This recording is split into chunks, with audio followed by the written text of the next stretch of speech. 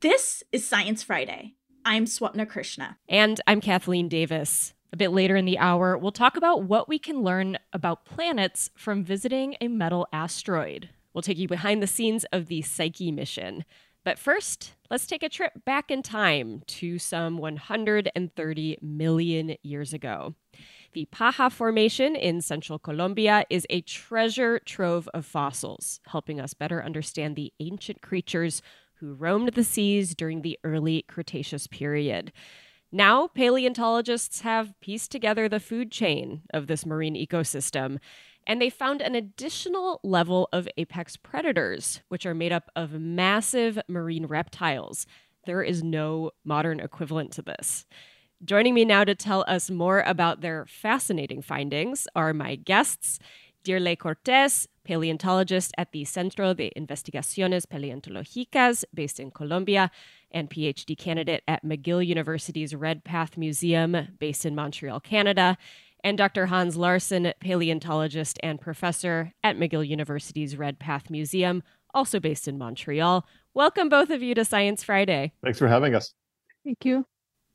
So, Dirley, let's start with some basics. What is this Paja Formation and why is it so special, for those of us who just aren't familiar? So the Paja Formation is a shallow marine sedimentary sequence in Colombia that has many, many amazing fossils such as plesiosaurs, ichthyosaurs, turtles, and fish. And we are developing our main research with this material from the Paja Formation. Can you give us a sense of how big this formation is? Okay, so the Paja Formation outcrops in central Colombia, and one of the richest outcrops is located in Villa de Leyva, where I was born. And the Paja Formation is quite big. It has many, many interesting marine reptile material. And we've been prospecting the Paja Formation for many years now. And as you said, you actually grew up in the town where this fossil formation was discovered. So what does it mean for you, for your hometown, to be a source of such an amazing scientific discovery? It's just a dream come true. I got a chance to work with this material from my hometown, Villa de Leyva, and it's just amazing. I think it's a big privilege for me to be able to do research there. So Hans, why is it so important to understand this marine ecosystem during this early Cretaceous period? The life that we have today, like the marine ecosystems, are pretty complex. So we have whales, fishes, a whole cadre of animals living in the seas and create this incredibly complex ecosystem.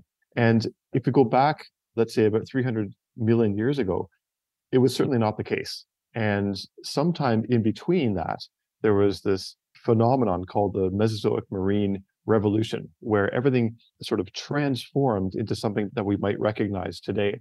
And the importance of looking at this site in particular is that not only is it so amazingly fossiliferous, so lots and lots of specimens and high diversity, but it's also kind of a midpoint in that trajectory. So the importance of looking at it is to see how we can start to understand how this Mesozoic marine revolution happened in the seas.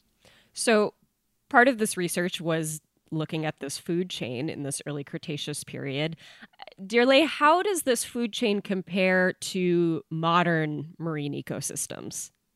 So the Paja Formation biota is really complex, really diverse, and we have no analog for this marine ecosystem.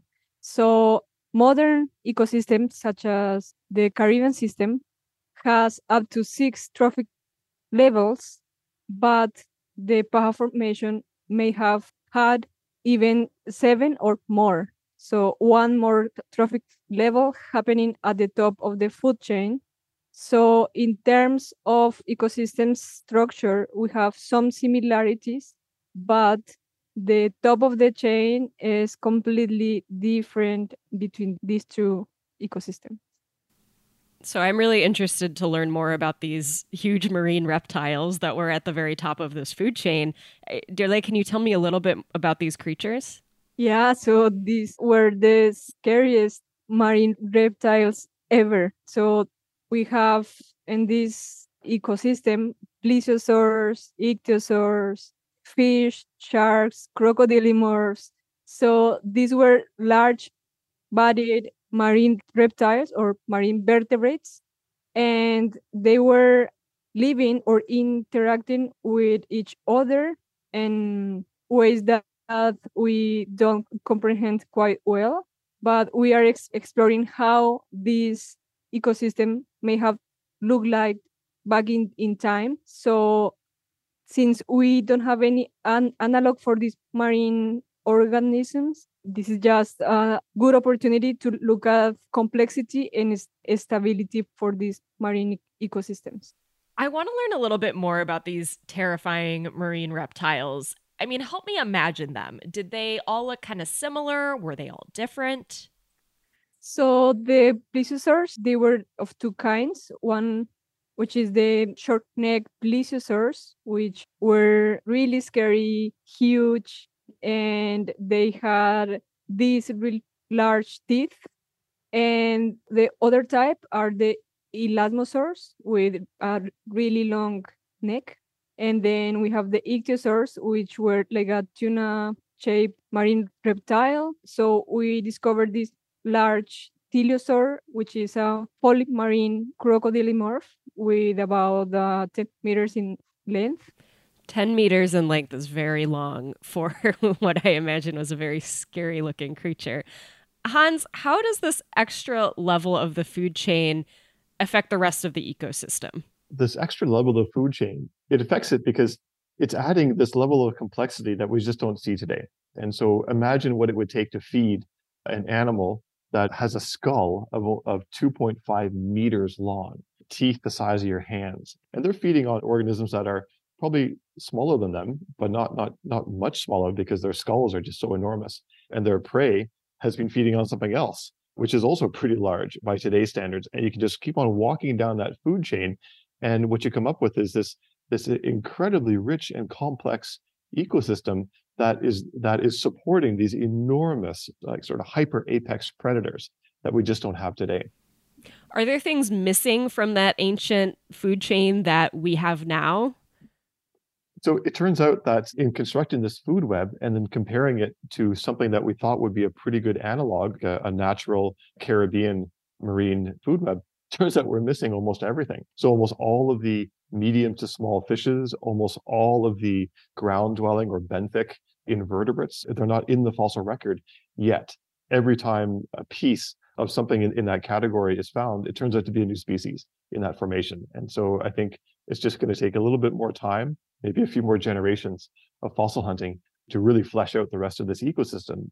So you think that they did exist, but we just haven't found evidence of them. Is that right? I think that's right. And the reason why I'm quite sure of that is that other formations from different continents, but around the same time, do preserve these kinds of animals. And so it's just a matter of time until we can find that in this particular formation, which is always the problem with paleontology, because there's always going to be some kind of bias, usually because the fossils aren't preserved the same way, or maybe the paleontologists don't have the same eye for it. If you're walking and you cross by a 2.5 meter skull versus a little 2 centimeter crab, what are you going to find the first? Right. More exciting probably to find the several meter skull. And so another interesting thing about this work is that you found so many different species of ammonites, which are, these extinct mollusk creatures. Can they help us better understand this ecosystem? The ammonites in the Paha Formation are world famous. There's over 100 species in this formation. You cannot walk in places without stepping on ammonite. It's that rich. But we have no analog today.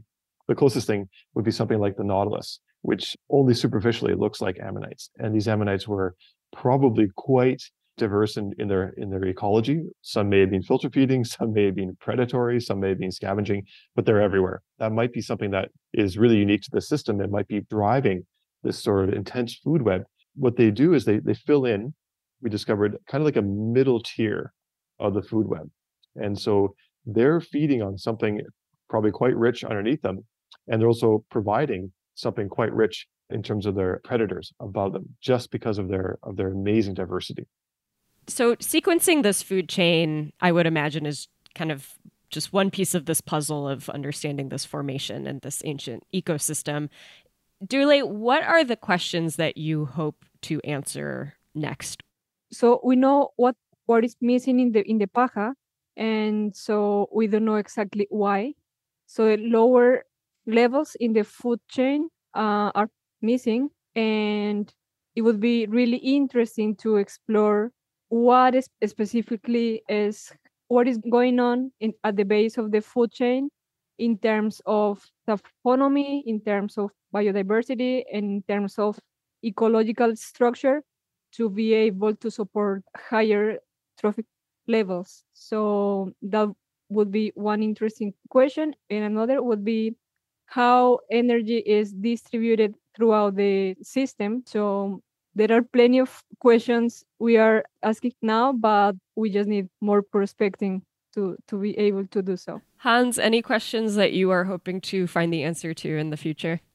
It's a loaded question. I think what this does is it sort of just exposes the tip of the iceberg on what's possible here. And so while the Paja Formation is an intensely rich and exciting fossil deposit, and Durle was talking about how that could be expanded, and we just keep on going further and further in that one formation, we can start looking also around it, both geographically around it and stratigraphically above and below it, and think about how these really intensely complex ecosystems came to be that way and why they aren't like that anymore.